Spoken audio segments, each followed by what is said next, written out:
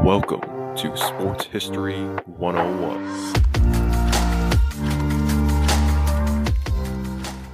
Hello and good afternoon, morning, evening, whatever it is while you're listening right now. Thanks for listening.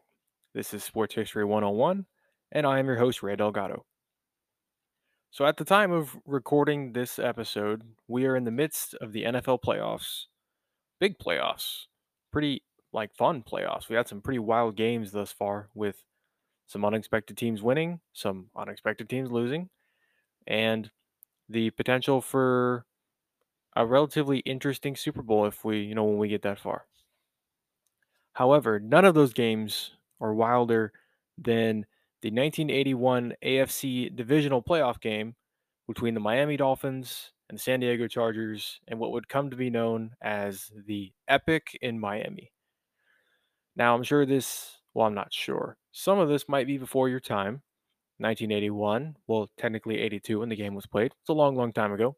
So I'll give you a little bit of background on what happened and just give you some sense as to how this all went down, or should I say, how we got here.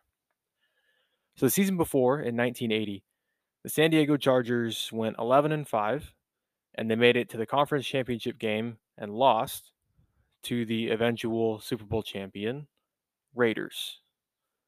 I forget. I'm sure they were the Oakland Raiders then, but they've been the LA Raiders, the Oakland Raiders, the Las Vegas Raiders. They've been all kinds of places, but I believe at this time they were the Oakland Raiders. On the flip side, the Miami Dolphins went 8-8 and missed the playoffs.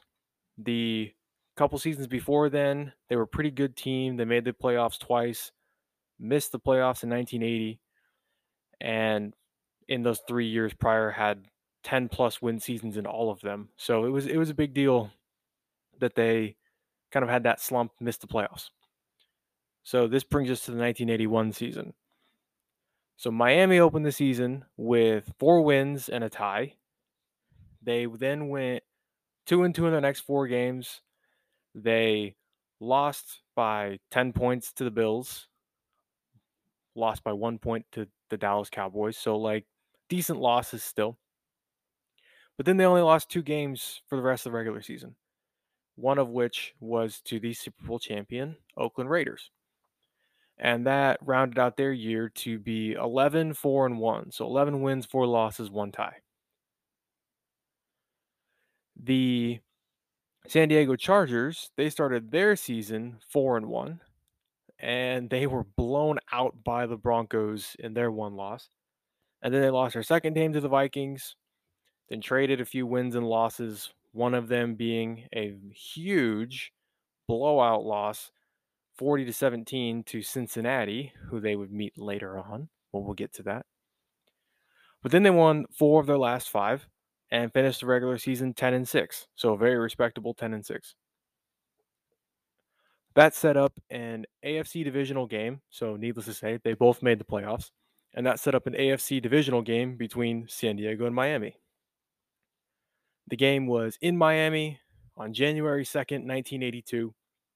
It was a hot and humid game, humid night, which will definitely affect the game, as I'll explain in a little bit. And it was played in front of a crowd of almost 74,000 people and kicked off at 5 o'clock. The Chargers, just in case anyone was curious, were favored by 2.5 points over better by record and home team Miami. So, that's a little significant. People thought the Chargers were definitely the better team. It quickly looked like they would absolutely be the better team and that this game wasn't even going to be a contest at all. On the kickoff, San Diego gets the ball, and on the opening drive, they work it all the way down to the Miami 32-yard line, and they kick a field goal to go up 3-0. On Miami's first drive, that stalls out, and they punt to Wes Chandler for the Chargers, and he then very promptly returns the punt for a 56-yard touchdown. And then the lead grows to 10-0. On the very next play, the Chargers kick off, the ball bounces away from the Miami return man, and San Diego recovers it on the 1 yard line.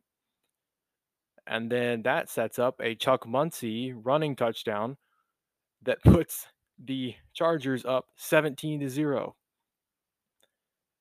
That doesn't end it though. And the next series, the Dolphins quarterback David Woodley, he threw an interception. And then that right there sets up a Dan Fouts, who was the Chargers quarterback, a Dan Fouts passing touchdown to James Brooks. And all of a sudden, the Chargers are up 24-0 in the first quarter. I don't think I mentioned that yet. This was all in the first quarter, the first 15 minutes of the game.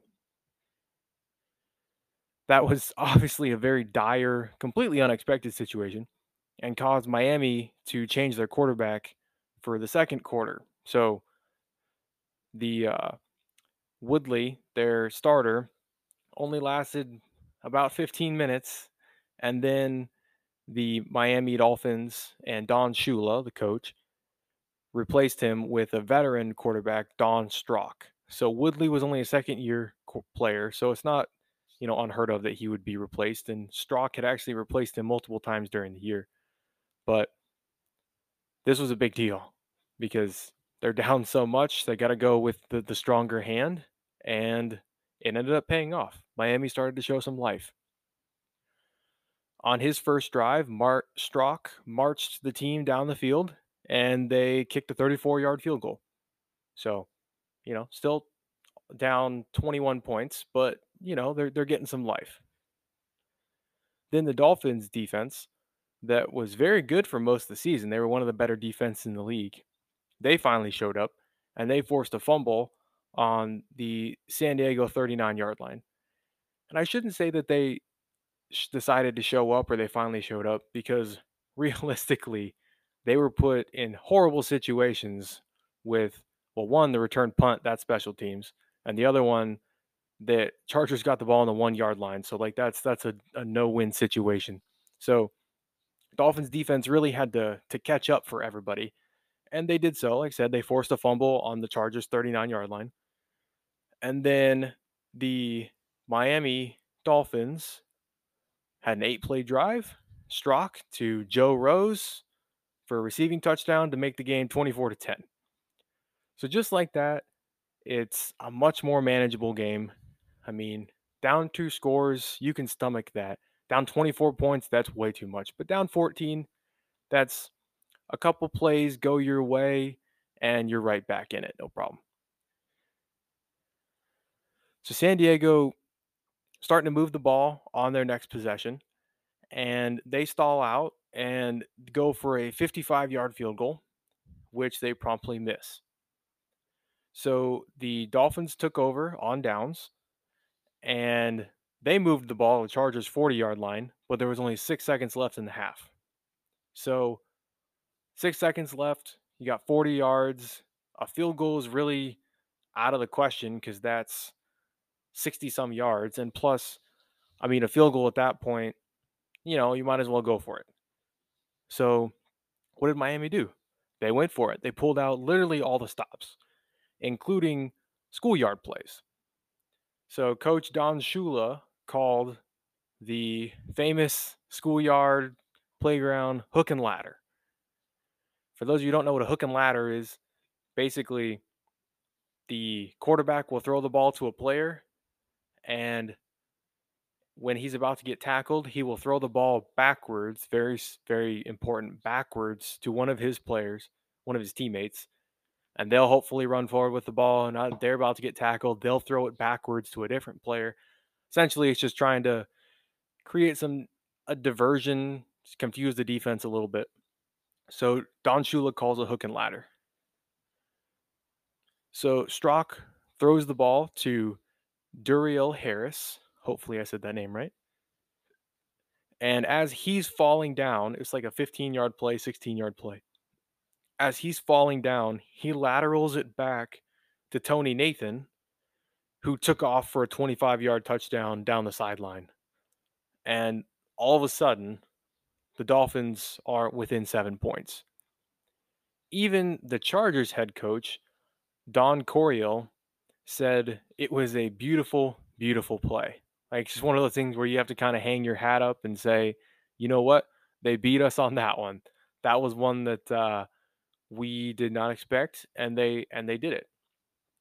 So Miami goes into halftime down just 7, and that seemingly insurmountable 24-0 lead has dwindled all the way down, and now winning this game becomes perfectly doable. All right, and that's where we're going to take a quick break, and I'll get back with the rest of the game. It's a pretty exciting one, so stick around. All right, so out of the half, both teams are feeling really confident. I mean, Miami's obviously feeling confident because they've scored 17 unanswered points, and San Diego's feeling confident because they were up. They scored 24 points in the first half, so that means you're obviously doing something right. But really, the momentum was all Miami, and Don Strock continued to play really well. The Dolphins drove down the field, and Strock threw a 15-yard touchdown pass to Rose to tie the game at 24s. So early in the third quarter, game's all tied up, brand new ball game.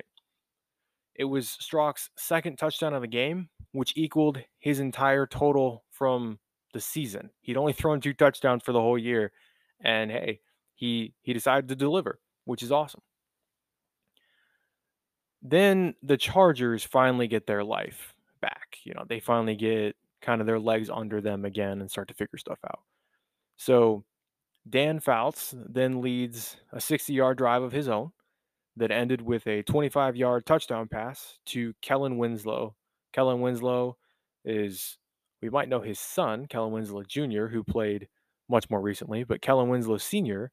was a fantastic tight end for the Chargers and is Hall of Famer.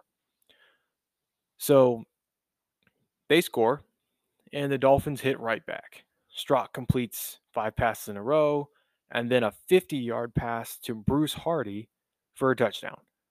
And then the game is tied once again at 31s, going straight into the fourth quarter. So now it's do or die time. So, fourth quarter, the unthinkable happens. Miami takes their first lead of the game, a game that they really had no business being in. Really, just all of a sudden, like found a different gear, and they score another touchdown. Under 5 minutes to play in the fourth quarter, Lyle Blackwood makes an interception that sets up a 12-yard run by Tony Nathan, and boom, Miami's up 38-31. They didn't just score a field goal; they aren't up by 3; they're up by a full 7 points, which means, obviously we know what that means. San Diego has to score. So San Diego then gives the ball back to the Dolphins after their drive fails, which really means do or die, honestly. Like, this is it. Miami's moving the ball down the field, and if they score any points, they basically clinch the game right there. Well, lo and behold, Miami fumbles the ball, and Pete Shaw recovers for the Chargers and basically restores the hope for the team. All of a sudden, they have a second chance. Well, they have it's like their 8th chance, because they definitely should have won this game a long time before then. But anyway, San Diego has to go 82 yards and to tie the game with a touchdown to get it to overtime. If they don't, they lose, and that's it. Season's over. So Dan Fouts went to work, and company, I should say. Dan Fouts and company went to work. They moved the ball all the way down the field, little by little, and capped the drive with a 9-yard passing touchdown that tied the game 38-38 with 58 seconds left. Touchdown caught by James Brooks. And the funny thing with that is James Brooks, is his hero, catches the ball, ties the game. Well, the pass wasn't actually for him. The pass was supposed to go to Kellen Winslow, but it works out all the same. That's no big deal. That actually came out like a couple weeks after the game that wasn't supposed to go to Brooks, but hey, it all worked out. So the Chargers then decide to go for an onside kick. I mean, that's pretty risky, because if you don't recover, that puts the opposing team in really great field position. And that's exactly what happened. Miami recovered the ball on their own 40-yard line, and all they need is a field goal to win. So they moved the ball all the way down to the Chargers' 26-yard line. Very manageable field goal, and they call a timeout with 4 seconds left in the game. They call out their kicking team, their kicking unit, Hugh von Schaman. I hope that's how you say his name, Hugh von Schaman. He had been the kicker the whole year, had done very well, had won games at the end of regulation multiple times already in the year, and they lined him up for a field goal. On the other side, the Chargers put in, like I mentioned earlier, tight end Kellen Winslow, who was their most athletic player on the team, with one purpose. He does not play social. He does not play special teams. That's not what he's known for. That's not what he practiced for. He was in there for one purpose, and that was to block the kick.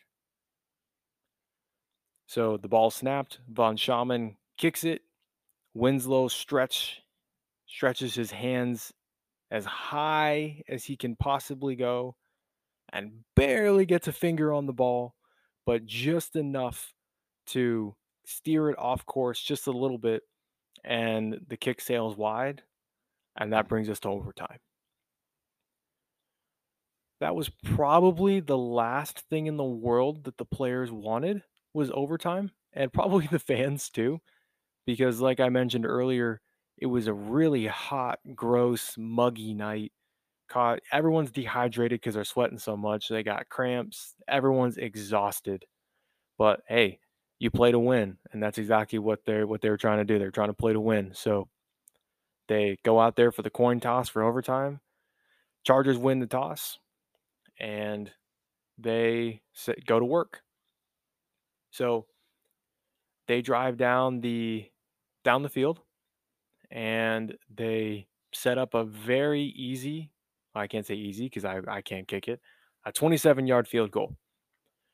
Rolf Benerschke, I'm going to hope that's correct. These guys have some really tough names on these teams. Rolf Benerschke sets up for the kick. He's a pretty good kicker. You know, you'd expect him obviously to make a 27-yard field goal. And it's to win it all. First score wins. The snap wasn't great. The hold wasn't great. And then you can probably assume that because of both of those things, the kick was pulled left. So he missed the kick. Then it was Miami's turn. So the Dolphins then take over. They put together a drive themselves, and they get all the way down and have a 34-yard field goal try. Von Schaman gets his chance again. You know, he had his last kick blocked. He's like, that's not going to happen again. Said he kicked it a little lower than he wanted to. All right, so all that in mind, he goes up. The ball snapped. The kick is up, and it gets blocked again. This time, by Leroy Jones. 2 blocked kicks in one game, both of them to save the season. That's crazy. I've never heard anything like that. So that means that San Diego starts from their own 16-yard line, and they have to, they get another shot. Another shot. Both teams had so many tries. So the Chargers then march all the way down 74 yards to the Dolphins' 10-yard line. And on first down, calling their kicker again, and Benerschke had it on his shoulders once again. They line it up. The snap, the kick, it's good. Finally, it's good. The Chargers win 41-38, but when the kick is good, when it goes through the uprights, basically nobody moves. The game was 4 hours and 3 minutes long, and it pushed every player to their absolute limits. Just ridiculous dehydration and exhaustion. There's a famous picture of Kellen Winslow being supported off the field. He's got his arms over 2 guys' shoulders as they're carrying him basically off the field because he's got cramps and he's dehydrated and just Just everybody's so tired. It's not even funny. They, you can't say for certain, but I can almost guarantee San Diego was glad that they won, but they were probably a lot happier that the game was over. I mean, in that situation, you just want it to be over. So all in all, that matchup, it set multiple postseason records. It set the record for most points in a playoff game with 79, which is just an unbelievable amount of points. I don't know. I'm sure that's been eclipsed since then. Then most total yards with 1,036. So 1,036 yards of total offense basically there. And most passing yards, 809 passing yards, which means that both, well, it doesn't mean that both quarterbacks were over 400 yards, which is cool in itself. So break it down a little bit further with player stats. For San Diego, Fouts threw for 433 yards. He threw 53 times, scored 3 touchdowns, and threw 1 pick. Muncie, the running back, 120 rushing yards, on 24 runs. Winslow had 166 receiving yards, and 13 catches and a touchdown. And then there were 200+ yard receivers as well, Charlie Joyner and Wes Chandler. And then James Brooks scored 2 touchdowns by himself. They're on, like, he caught like 3 balls, 4 balls, very short little completions, but hey, he got them when it counted, scored 2 touchdowns. On the other side for Miami, Strock threw 403 yards. He threw 43 times. He had 4 touchdowns and 1 pick. Nathan, their main receiver, had 114 yards on 9 catches, a touchdown, and then he had 48 rushing yards as well on 14 attempts. So, he wasn't their receiver, he's their running back. Main receiver was Duriel Harris. He had 106 yards, and then behind him, Bruce Hardy had 89 yards and a touchdown. So that's a lot of numbers, a lot of stats, but basically that's all to say there's a lot of counting stats that went up. A lot of counting stats. Be certain about that. So yeah, I mean that game was one of the longest, one of the craziest back and forth. Miami coming from behind, both teams giving it away in so many different ways. And it came to be called the Epic in Miami because it was just that. It was epic. In 1999, the game was voted the 9th most memorable NFL game of the century. I don't know. Well, I mean, hey, that's literally like 100 years. Oh, well, I guess no, it's not because the NFL was around then. But regardless, it's like 60 years or something that of games. So I mean, there's it's respectable to think that there's 8 better ones. But regardless, it was certainly one of the best and the craziest in history.